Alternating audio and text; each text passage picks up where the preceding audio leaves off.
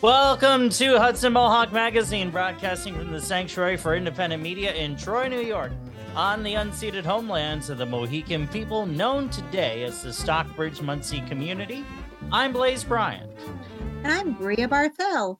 Today on the Hudson Mohawk Magazine, we begin with Blaze reporting on the recent write-in debate for governor between third-party candidates Howie Hawkins and Larry Sharpe. Then our roaming labor correspondent Willie Terry brings us part 2 of his coverage of the November 2nd Get Out the Vote rally at Albany's Labor Temple. Later on, we reach into the archives for part 1 of a piece Peter Savio recorded 2 years ago with Albany climate and disability rights activist Michael Corso. We regret to report that Corso passed away last week, so this is in his memory. After that, Sina Bazilla Hickey talks with local author Nancy Castaldo about how she uses research and writing to take action in response to current issues. Finally, we end with our usual weekly visit with retired meteorologist Hugh Johnson. This week looking at Hurricane Nicole, the heat wave in Europe, our unusually hot weather here, and of course, a forecast for the rest of the week. But first, here are some headlines. Thank you, Bria. Could daylight savings time be coming to an end here in New York? Assemblyman Angelo Santa Barbara and Senator Joe Griffo introduced legislation to have daylight savings time be the year-round standard for the state. This means the clocks would not go back an hour like they did last weekend. The change depends on whether neighboring states and the federal government agree. The 51st Annual Festival of Nations took place this past Sunday. The event is held every year to support the cultural diversity of the capital region. People were able to participate in various activities, including the Parade of Nations, enjoy native food and dance, along with seeing crafts and entertainment from around the world. On a separate note, Refugee and Immigrant Support Services of Mayhouse also had a celebration this weekend for their 15th anniversary. Blaze? Excellent. Green Island man is accused of puncturing a black family's tire in a hate crime. Matthew Novak is facing a felony mischief charge. He is at Albany County Jail with no bail. Schenectady plans on shining bright again this holiday season. The city said they will share plans for the second annual Illuminosity holiday lighting promotion next week. It's a partnership between business owners and nonprofits. The town of Postenkill has been awarded $3.32 million in state funding to provide safe water to residents after the local water was contaminated with PFOA.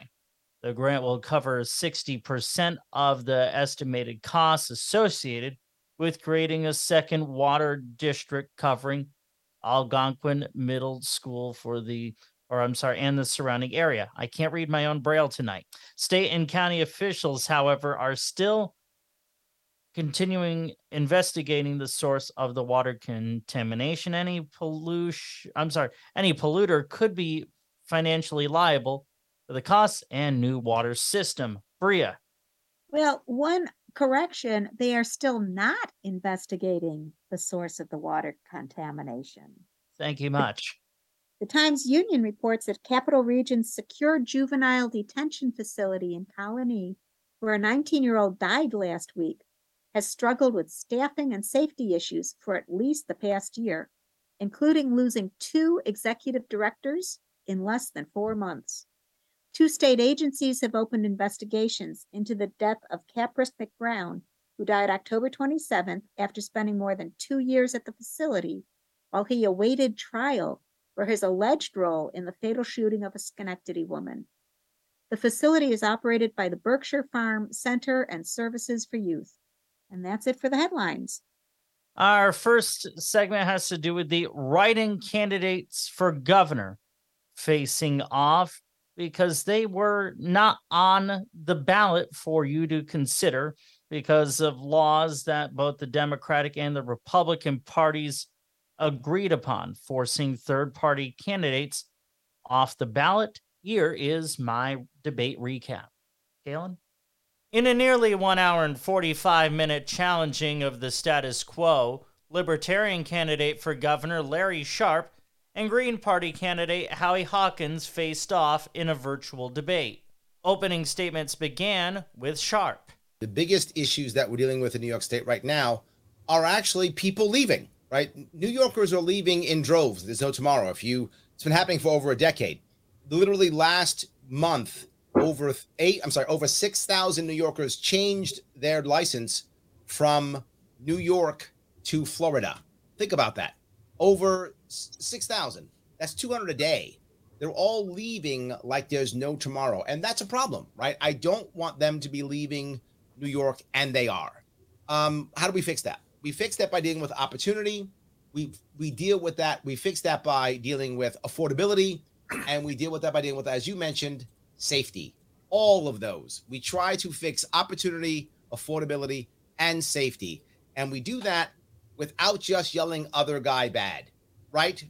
That's what we've been doing. The left yells the right is bad. The right yells left is bad. What you're going to find today is that we're going to give you actual answers. We're going to tell you what we think and how we can make this work. That's what we're going to be doing tonight. Well, thank you, Christy, for hosting this debate. Larry and I should have been on the Spectrum News debate last week. We both got double the votes we needed in 2018 to secure a ballot line through this year, 2022. But Andrew Cuomo and the Democrats changed up on us in midstream and tripled the requirements in terms of votes we needed. They added the presidential election and then the signatures we needed to get back on the ballot. So here we are. And by the way, I'm on my gubernatorial campaign website is hawkinsmatera.org. Look, the first reason I'm asking for a write-in vote is to protest this exclusionary ballot access law that kept the Greens and the Libertarians off the ballot. This is the first time since 1946, and the only other time since 1891 when they first introduced state-issued secret ballots, that only the Democrat and Republican are on the ballot. Voters have been denied all their choices. So I'm asking for your vote for an inclusive multi-party democracy. And being the Green Party candidate, of course, I'm appealing to socialists and liberals and progressive populists to vote for the Greens for the progressive agenda that the Democrats talk about. There are lots of bills in the legislature, but they don't pass them. So a vote for us is a vote for a Green New Deal, for 100% clean energy and zero emissions in 10 years. A program that my running mate and I, my running mate Gloria Matera, first campaigned for in 2010. And here we are, and little's being done about the climate crisis. It's a vote for an economic bill of rights. So everybody has an opportunity, a right to a living wage job, an income above poverty, affordable housing, comprehensive health care, and lifelong public education from childcare through college. And finally, it's a vote for the inclusive democracy, not just fair ballot access, but we want ranked choice voting for statewide offices, including senators and president. That ends a spoiler problem that people face in the winner-take-all system, and for proportional representation in the legislature through ranked choice voting in multi-member districts. That eliminates gerrymandering. Right now, almost all of our districts are non-competitive, one-party districts. We know who's going to win before the election happens. It's a farce. So we need these changes to really have an inclusive democracy. So those are good reasons to write in Howie Hawkins and Gloria Matera. Both Sharpe and Hawkins were asked how they can handle the narrative they cannot make an impact politically on the race. First, we hear from Larry, then Howie.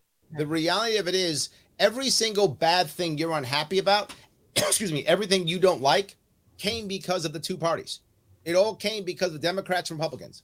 They're the ones who made everything happen. If you're unhappy about X or unhappy about Y, it's because of Democrats and Republicans.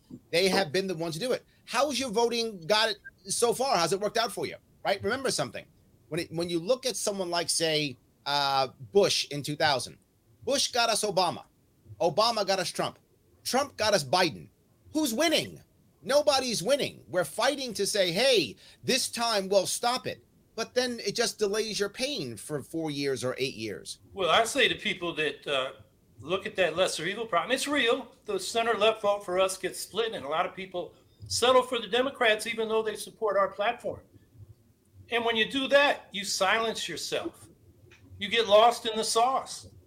You know, if you want a universal health care system with a single public payer, the New York Health Act, which Hochul is opposed to, and you vote for her because she's the lesser evil, you just voted against what you want. You voted against yourself. You got lost in the sauce. Your vote is your voice. And if you want to be heard, vote for what you want and make the politicians come to you. Again, starting with Sharp, here are their closing statements. We have been robbed. That's what we have. We've been robbed. We've been robbed of choice. We've been robbed of the opportunity to make change. We have been robbed by our own state. We are being robbed daily. We are being robbed of our freedom, robbed of our money, robbed of our opportunity. We are being robbed. So we have to change that. How can we change that? Well, Larry, this time there's a chance that this could happen or this could happen. No, that's all a lie. Because no matter who wins, the Republican or Democrat, doesn't matter. They give us the same thing.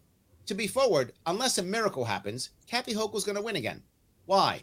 Because the Republicans made sure to throw off people like me and Howie. We were the only types of people who could have made an actual coalition against the establishment to beat her. That was the only chance. Was it a coalition against the establishment? And when you get rid of all third parties, there can be no coalition. So the establishment consistently wins. We have to stop that without question. The Democrats were the first ones who beat us up.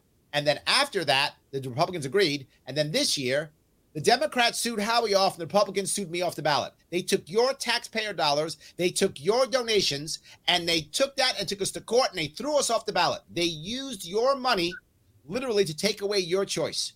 When they take away your choice, they take away your voice. Whatever you do, whether you prefer what Howie said or what I said, don't you dare vote for a Democrat or Republican if you're a New Yorker. If you do, shame on you. Let me say it again. If you do, shame on you. You are literally being, you literally have Stockholm syndrome.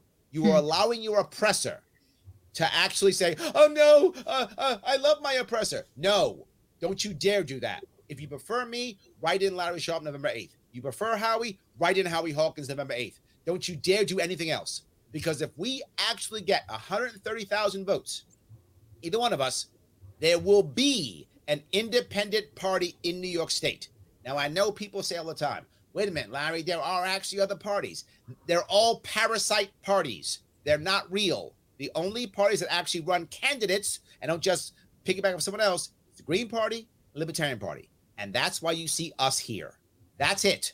You must, without question, you must, if you care about your state, if you care about freedom, if you care about having choice, you must write in either Larry Sharpe or Howie Hawkins, if you're a New Yorker, November 8th, no matter what. Everything else is a lie. Don't believe it. They are lying to you. You have Stockholm syndrome. Well, once again, I want to thank Chrissy for hosting this and Peter for being a moderator and Larry for agreeing to this. I emailed him a couple of weeks ago and said, we should do a debate because the Hochul-Zeldin debate is going to be not very enlightening for the voters. And, you know, we finally got it together and I'm glad we did. Larry mentioned, you know, these government lawyers for the Board of Elections, you know, arguing for the law that made it impossible for the real independent parties to be on the ballot. And it's worse than that. The judges, the district court judge made a decision that got the facts in the law wrong. And our lawyers, you know, corrected him in their briefs to the Second Circuit U.S. Court of Appeals. And a 3-person bench from that, or panel from that court, issued an insulting, disrespectful 2-sentence decision. Said, you know, we're affirming the district court. So we're appealing. It's called en banc. You get the whole court, long shot, but we're fighting there and we're going to fight for legislation. But, you know, you got to vote for one of us just as a vote of protest to this, you know, terrible system they set up where you got 2 corporate funded candidates that really don't have solutions, and their whole, you know, election campaign is about saying how bad the other candidate is. And if you, as I said before, if you vote for the lesser evil, who doesn't support what you want, you're voting against yourself. You get lost in the sauce because if the things you want, I use the example of single payer health care, and that's what you want, and you don't vote for the candidate that supports it, you're voting against it because Hochul's against it, Zeldin's against it. So You know, a write-in vote for me and Gloria Matera is a vote for a Green New Deal and Economic Bill of Rights, and probably the most important issue, an inclusive multi-party democracy. So the way you write in is you go down that gubernatorial column to the bottom, and there's a write-in box. And in my case, you write in Howie Hawkins and Gloria Matera, my running mate for lieutenant governor, Mattera, and keep it within the box or it won't count. And, you know, make yourself heard. Your vote is your voice. So speak up and make the politicians come to you. This is Blaze Bryant reporting for Hudson Mohawk Magazine. Thanks, Blaze, for that report on the debate between the two third-party write-in gubernatorial candidates, Green Party candidate Howie Hawkins and Libertarian candidate Larry Sharpe. The audio is courtesy of the YouTube channel of Chrissy Mayer, who co-moderated the debate with Peter Lavinia. For a link to the full debate video, see the segment's description on our website. And next, we have another election-related story. On November 2nd, our roaming labor correspondent Willie Terry attended a Get Out the Vote rally at the Albany Labor Temple in Albany. In this segment, Willie interviews Sharon V. De Silva, PEF's vice president, and Gustavo Santos, PEF's board representative, about the event. And just to note, PEF is a labor union. Yeah, this is Willie Terry, your Roman labor correspondent for the Hudson Mohawk Network. And I'm here today at the Labor Temple in Albany, New York, where they're having a big rally called Get Out to Vote rally. There's a lot of union representation here today, and I think they're expecting Kathy Hochul, so they haven't started yet. And I have as my guest Gustavo Santos. And Gustavo, you and I'm a PEF member. I'm an executive board 490 for PEF. Mm-hmm. So what are your thoughts on this upcoming election? Why do you think it's so important? Well, it's a very important election because we have a lot to lose in terms of working people. We have a lot of issues that are important to be addressed in the state of New York. And I think the governor definitely is doing a great job in terms of making sure that the issues of labor are being addressed, especially with Tier 5 and 6. Okay. All right, thank you. Mm-hmm. And I also have as my guest Sharon De Silva. How you doing, Sharon? Hi, how are you, Willie? Pleasure to see you. All right. And Sharon, give me your thoughts on this rally right here today. Oh, this rally was wonderful, wonderful. We had so many labor representatives here, many labor leaders, members from SEIU, from PEF, where I'm from, vice president. We have PEF members, we have SEIU. AFL-CIO President Mario Salento was here, and it was just wonderful to see so much unity and diversity represented here today. And you being a union officer, I do have another question for you. Yes. Now, we've been trying to get the PRO Act passed for quite a while. Yes, we have. And do you think any of the parties will pass this PRO Act if they get back? Well, we've been pushing for it. We've been announcing it to our members, and not just PEF, but many unions throughout the state, throughout the country, because this is a federal act that's important for labor and the continued strength of labor in America. So it's really important for the news to get out there to all of the members to help support their federal legislators to make sure that the PRO Act is passed. Mm-hmm. And it seems like Governor Hochul, she's high up on diversity. You know, she even got Anthony Delgado to be her lieutenant governor. You know, how do you think about that? Well, I think it's wonderful. Diversity, equity, and inclusion is not just three letters, right? It actually represents three words. And it's important because this country is moving in a direction where we need to show more diversity, equity, and inclusion in the public sector, the private sector, in our communities, in our courtrooms, everywhere we turn. We need to show that this is a diverse state and a diverse country, and we need to continue to support any type of effort that supports diversity diversity and inclusion. We need to support. We need to show diversity in race, ethnicity, and sexual orientation, and age, and intellectual ability. Everywhere we turn, we want to see diversity. That's diversity makes this country strong. It has been from the beginning of time, and it will continue to do so. Right. And Gustavo, the court, which is kind of, they said, very right-wing, the Supreme Court, and then in the news recently, they're saying that they're getting ready to get rid of affirmative action. What impact would that have on people of color if they get rid of affirmative action? It certainly will, because I'm an affirmative action kid. I was part of the EOP program when I went to SUNY Albany, and it certainly opened up a lot of doors for myself and for my family and a lot of working class people. Affirmative action should stay because it's not done in terms of the civil rights movement. It's going to be here forever, and it's not ending, and it's not going to end today or tomorrow. We still have a lot of work to do in terms of our civil rights and making sure that people of color get an opportunity to get into this university to become a success like I am, you are, and Sharon is these days. All right. Yes, thank you. And Sharon, what do you think about that affirmative action?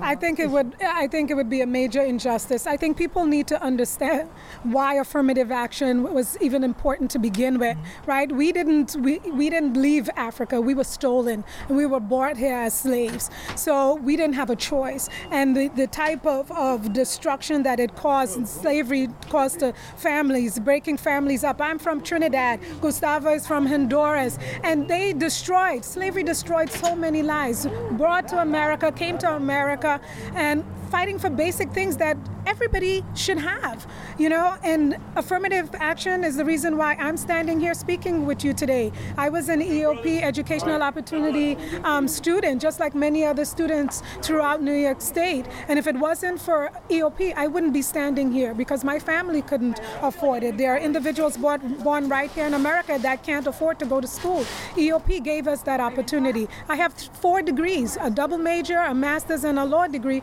because of affirmative action. And I am here standing representing PEF, representing minorities, and representing women to say yes, with the right opportunity, which is affirmative action. Affirmative action is about opportunity that we deserve, because Black people were lynched in this country trying to learn how to read and write. Can you imagine being lynched trying to learn how to read and write? So how can you tell me affirmative action is not needed? Of course it's needed. What other race was lynched trying to learn to read and write? We deserve to be in those universities and colleges just like any other race does. And affirmative action cannot be destroyed. And what the right wing say is that, hey, we wasn't here when that happened, we wasn't born. But we suffered as a result of what happened to our ancestors. We are descendants. And if you go on Netflix, you will see a show called Descendant. It's a documentary about the last slave ship that was brought to America called the Clotilda. So take a look at that documentary and it will teach you about our history, about the last slave ship illegally brought to America, and tell me that those individuals living there doesn't deserve some kind of reparation for the struggles that they went through. Okay, Sharon, thank you for that perspective. Thank you. Sharon and Gustavo, thank you. Thank you very much. Thank you, Willie. Thank you, Willie. Work on Labor 08 from our next speaker, and we printed hundreds and thousands and tens of thousands of I'm Labor and I vote. Let's remind everybody, Labor members vote, union members vote, and they vote because what you do in office matters.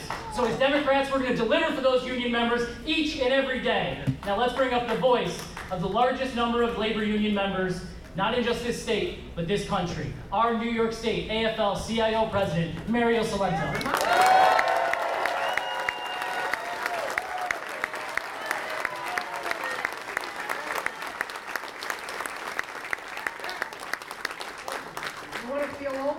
When we hired him. Look, I just want to say, seriously, truly, I am so honored to be here today on behalf of the 2.5 million members of the state AFL.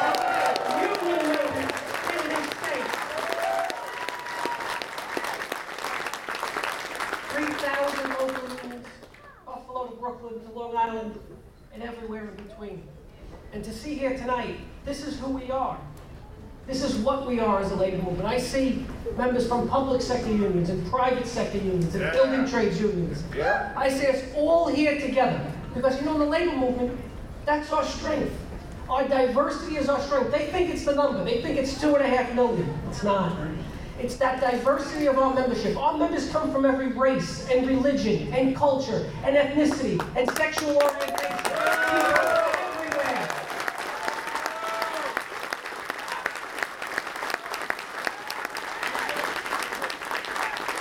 And when we join together like this, from all different places, all different walks of life, and we stand together, and we join together, and we fight together, and we raise our voices together, then together, we collectively, we have the power to deliver a better standard of living and a higher quality of life than any other entity in this country. It is because of each and every one of you. So tonight we are here, again, with that shared sense of purpose, to raise the standard of living and the quality of life of all working people. And today we are here to show once again that the labor movement stands side by side and shoulder to shoulder with our governor, Kathy Hochul.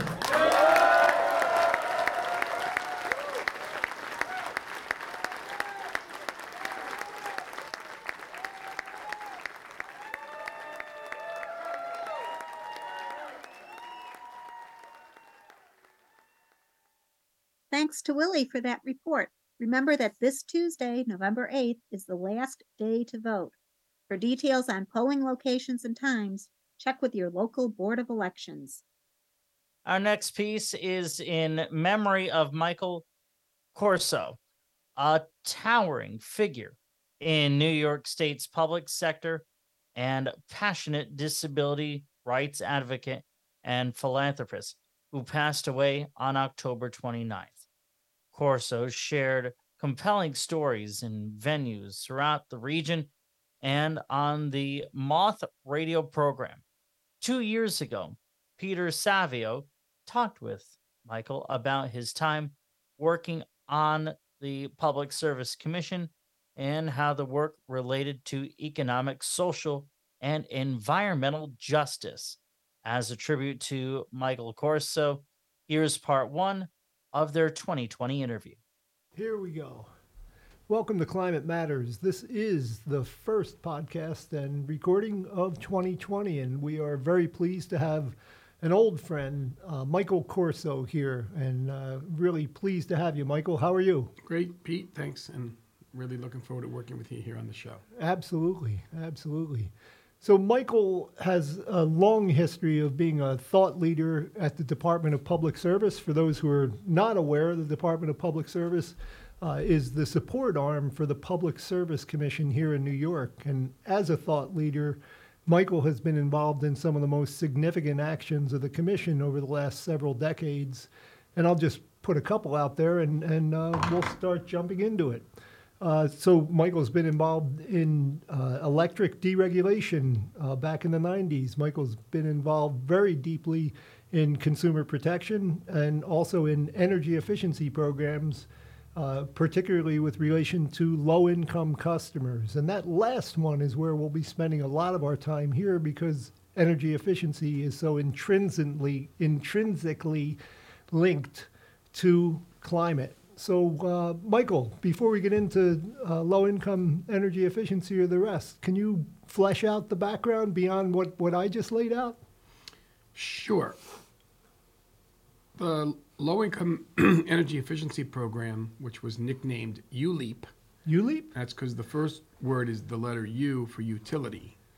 So what we did at the PSC is we developed a program where we were going to spend $10 million a year for 3 years for this pilot program, a total of $30 million. And this was approved by the commission in a case 89M124.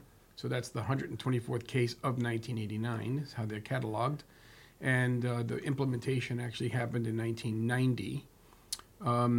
Part of the commission's order was to develop a cooperative planning process with all the parties, the utilities, consumer advocates, external parties that conduct energy efficiency, and alike. And we developed a program over a 6-month period, and it got implemented, and it was an incredibly successful program. So in terms of the implementation, so for folks who might be coming at it from, I'm a customer, or folks who might be coming at it from the perspective of what kind of technology or efficiency action actually happens out there, can you talk a little bit more about that? Sure. So the reason for the focus on low income is basically obvious, but I'll just say it for those who aren't following yet. The low income have the least money, the least amount of opportunity to provide themselves with energy efficiency in their homes.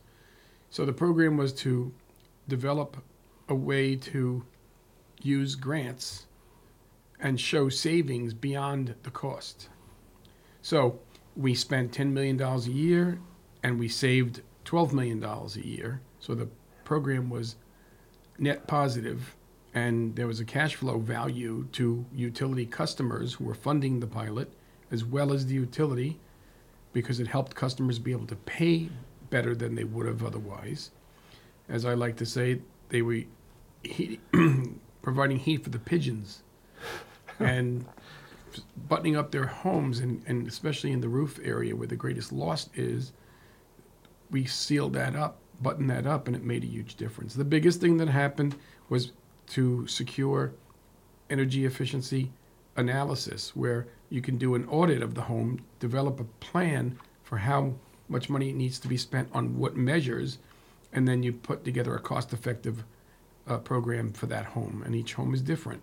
Right. And so when you were talking about the impetus, Michael, the impetus, recognizing the affordability issue with the low-income customers that take advantage of it, were there also factors in terms of the fraction of their costs associated with energy and utility bills versus a middle income or upper income customer? So their income compared to their energy burden? Yeah, it gets very complex very quickly when you start looking at mass numbers of customers and energy costs versus energy savings. But the bottom line really is that there were some values that the low-income consumers achieved better than middle and higher income because of payment ability or payment inability. So when you save money in a home where people have a hard time affording their energy costs, you reduce the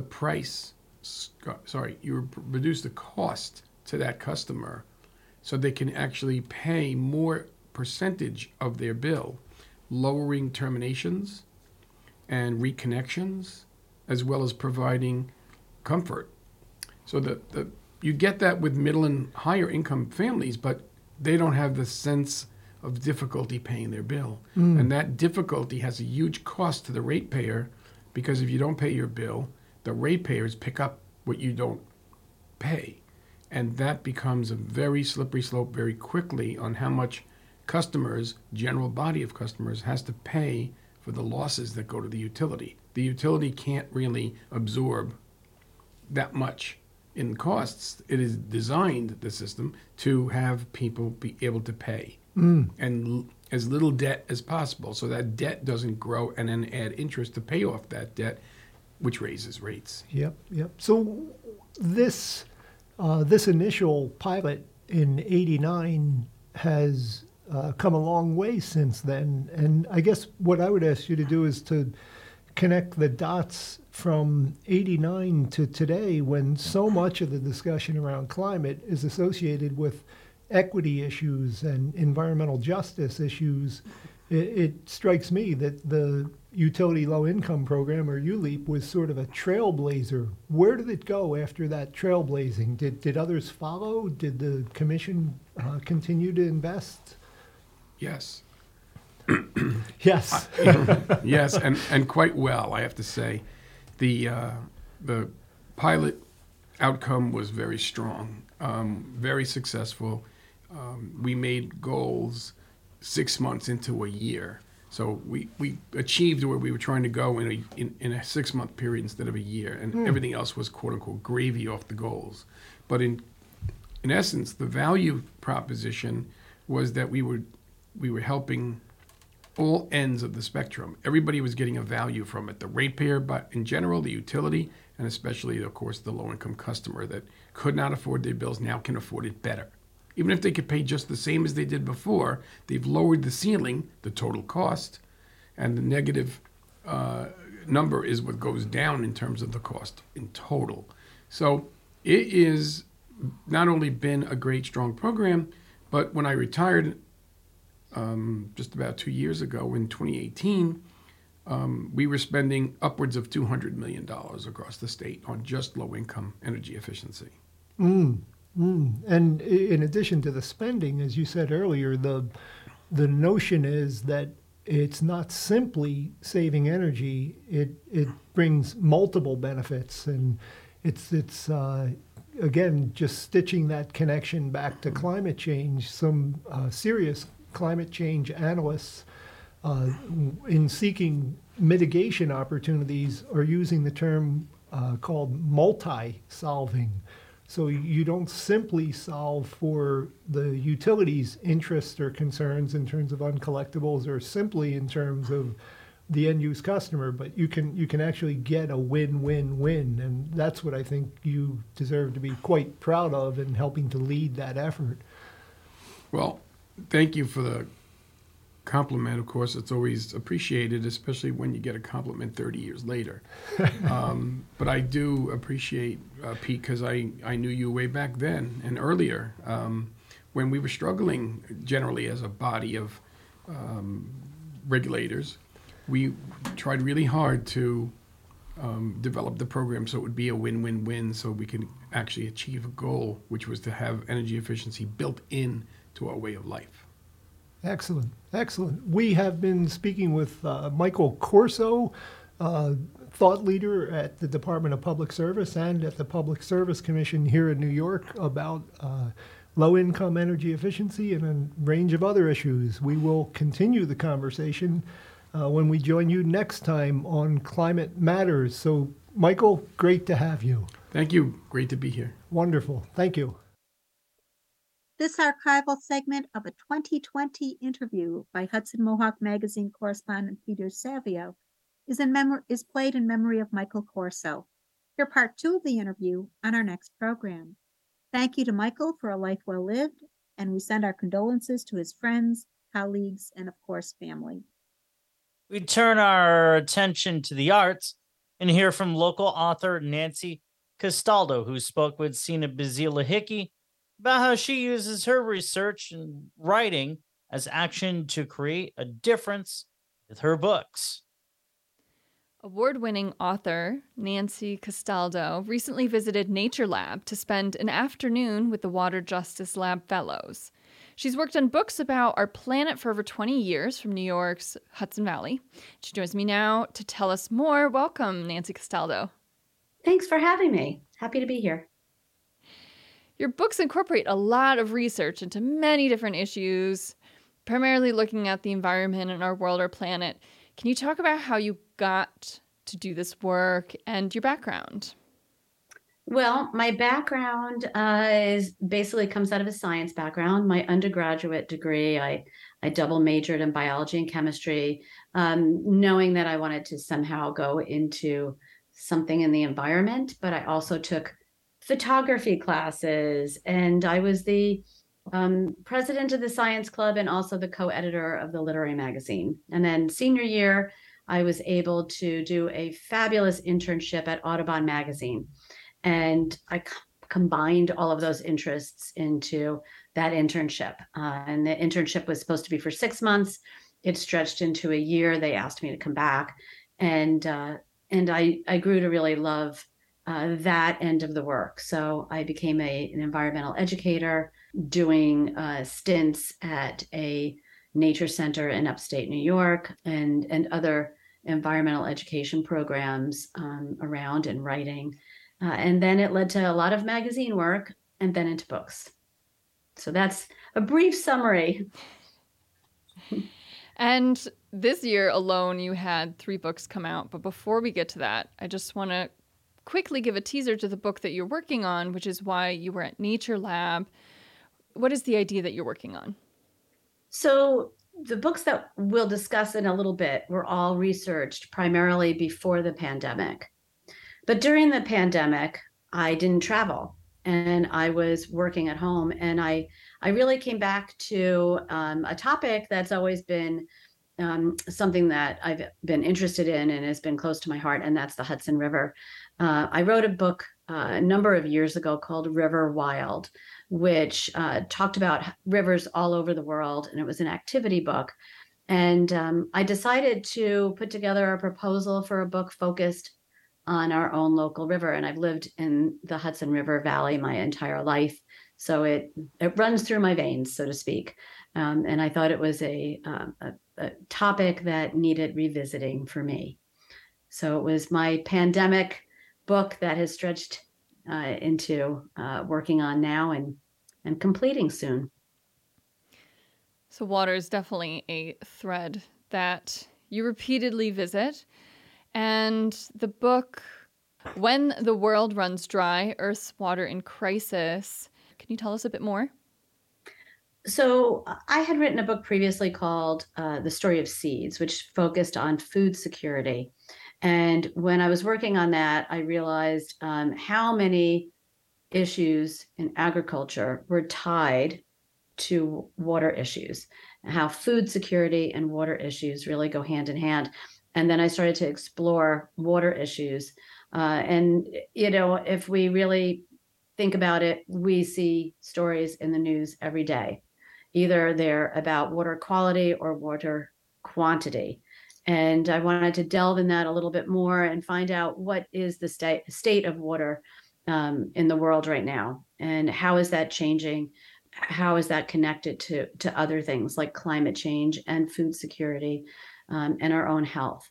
So When the World Runs Dry really covers the gamut from everything from Flint, Michigan's lead water crisis to the flooding and the loss of islands connected to Louisiana from climate change and sea water rise, to locally near me, Hoosick and their water crisis with PFAS. So it really stretched the spectrum of what we're facing, and it caused by energy consumption, energy use, energy production, manufacturing, to climate change. So the closest location that you just mentioned was Hoosick and the PFAS, something that we've reported on numerous times on our program. Who did you speak to? How did you approach that story? Well, I was fortunate enough, believe it or not, to be in Flint, Michigan when I connected with Judith Enck. And she was a major factor in that. It's funny that, you know, you travel all the way. I traveled all the way to Michigan to be able to connect with our local person here. But we got chatting a lot more there. I was there at the time to really delve into the Flint water crisis. And we kind of got into that side track. So then I visited Hoosick after that and spoke to residents and delved into it a little bit more detail. So that is a chapter in the book that's focused, of course, on water quality and how that's being challenged at this point in many, many places, with Hoosick being a case study for that topic. Another book that was released this year is The Wolves and Moose of Isle Royale, Restoring an Island Ecosystem. And looking at the relationship between these two animals and how it's been disrupted and human intervention is trying to restore it. How did you research this and give us a little bit more of an idea of what the book's about? This is, quite different from the water book, but along the same lines of how things are changing in our world, how scientists make an impact, how we can all make an impact, and a relationship that actually for me started when I was in college and studied this predator-prey relationship between wolves and moose, which is the study that's been going on about these two critters, is the longest predator-prey study in the world. When I studied it in college, it was fascinating. I followed the story after that and found so many things that have been going on since then. The lack of wolves and how the island ecosystem had changed so dramatically, and now the need to bring in wolves. Similarly to Yellowstone's reintroduction of wolves and how the wolves have impacted the Yellowstone ecosystem now. So it was a fascinating topic to explore and dive into and go there and actually interview the scientists that I studied, back in college years ago. Wolves were in another book that I wrote called Back from the Brink. So it's again a relationship that I've kind of continued in my books. I tend to do that. We don't leave our research, and we kind of get attached to different topics when we're writing. It is an interesting topic. As our society, humans tend to have domesticated animals, and that creates a lot of contention. And many different countries, I know in Switzerland, I know people who don't like the wolves, and of course in Wyoming, and very, very interesting. Before we run out of time, I want to get to the book that on the day of our interview, November 1st, came out, Buildings That Breathe. There it is. So it's here. It's finally here. So yeah, this book is releasing today. It's the launch day. It's very exciting for me, of course, to see it in its final form.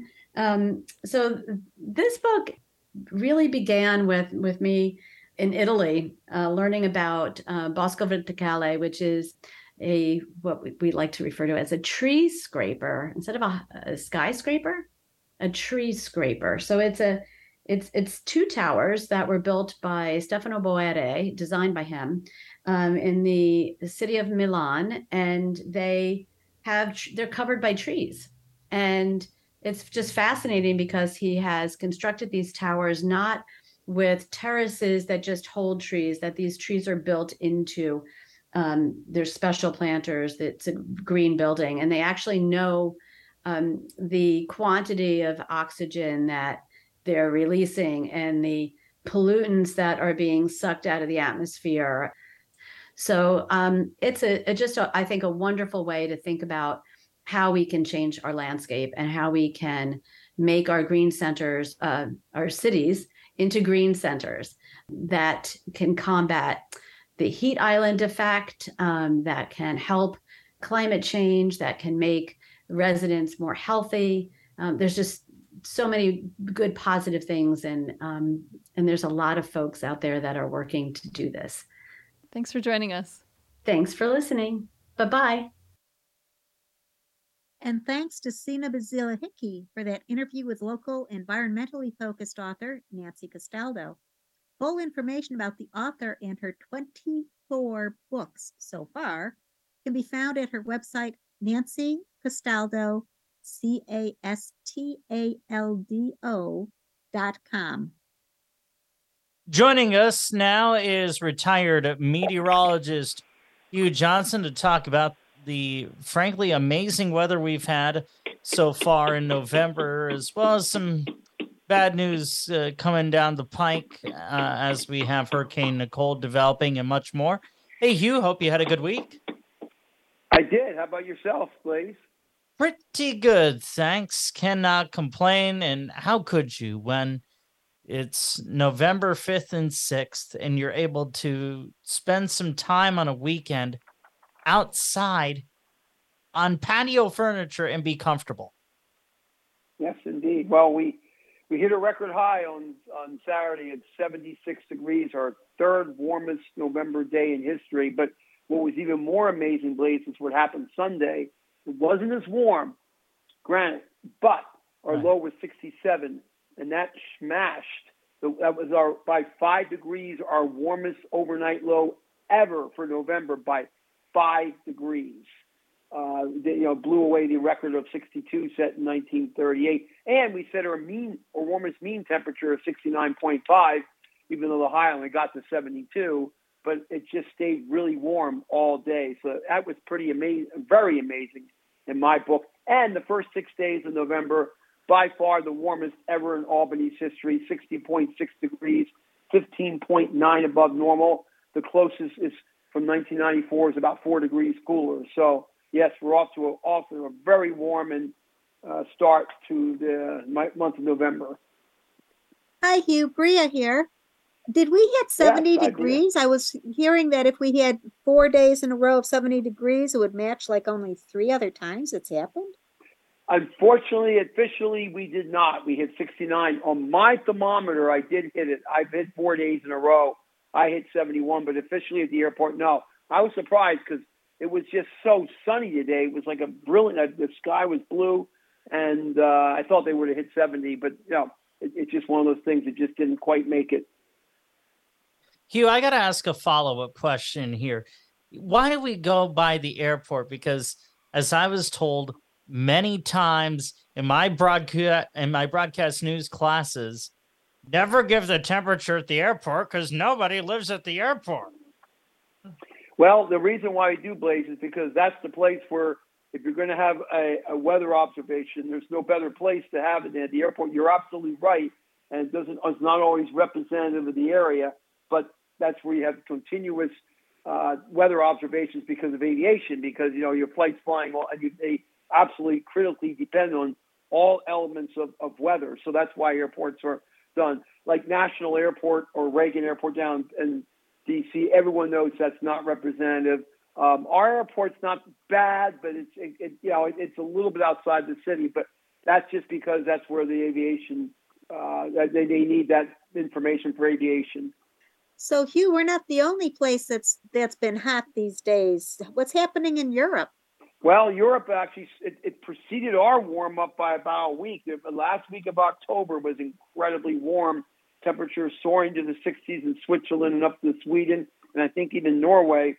A place called, I'm probably not going to pronounce this right, Morón de la Frontera in Spain. I don't know Spanish very well, but this spot in Spain, I think southern Spain, hit 95, I kid you not, last week.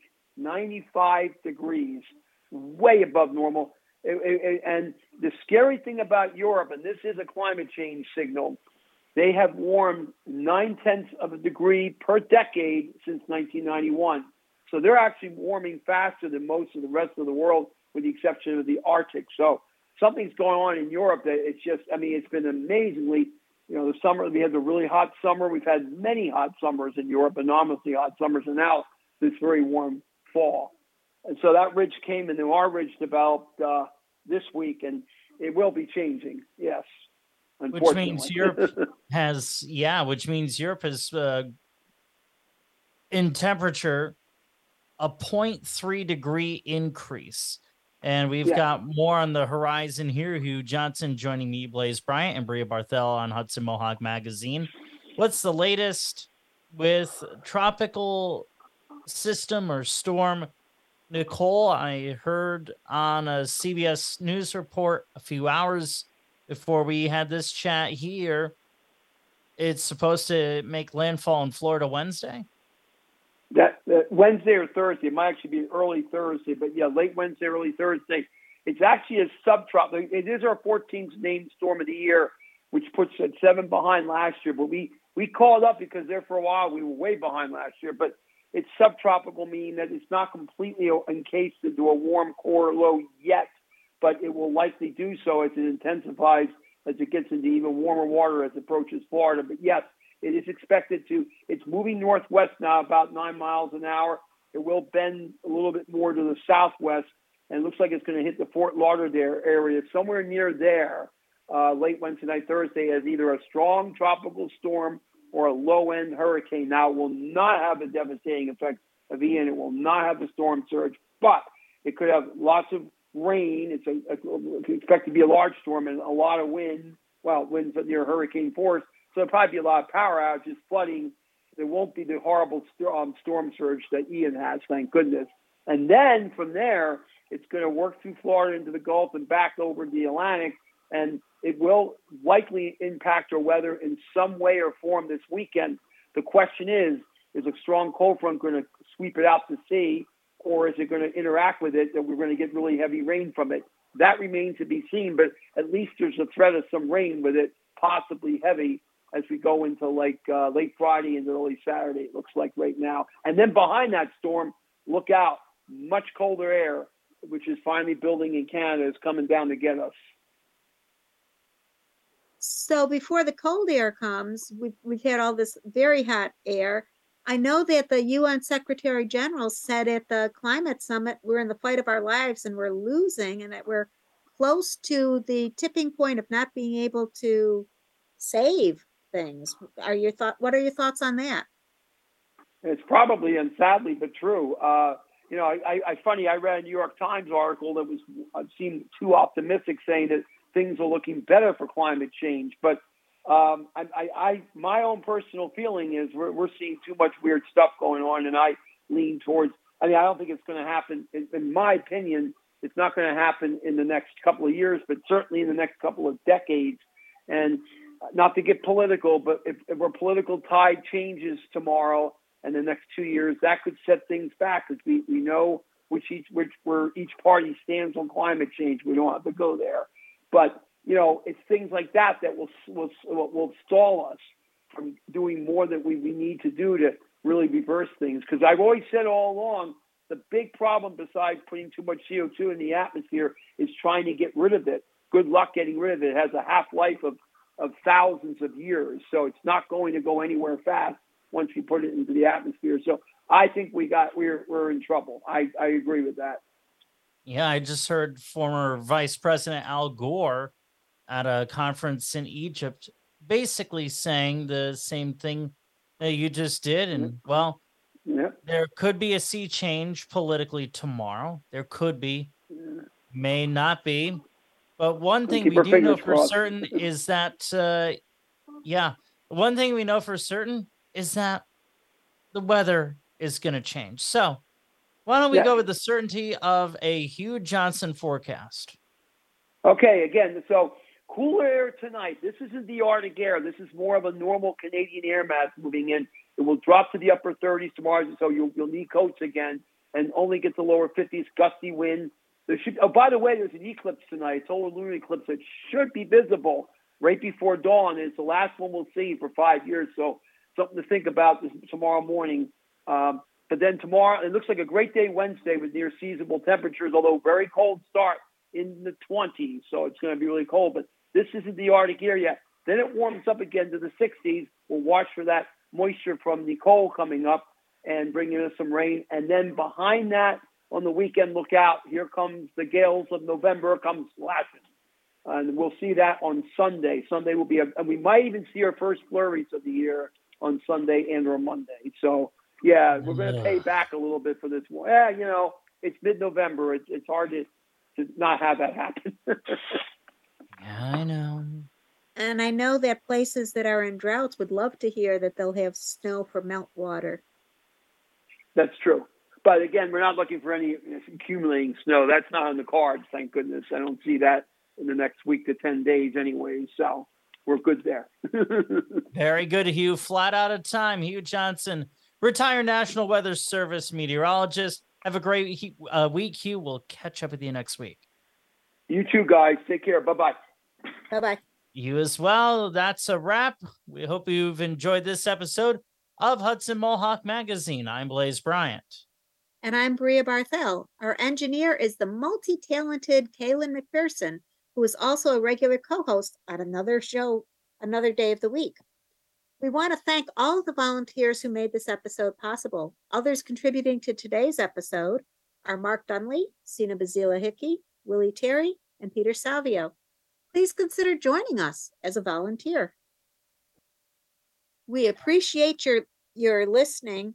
Tune in each weekday 7 a.m., 9 a.m., 6 p.m. to hear local news or stream Sanctuary Radio at mediasanctuary.org. Wash. Full episodes and individual stories are available on demand at that website and on your favorite podcast platform. That's it for now. Catch us next day.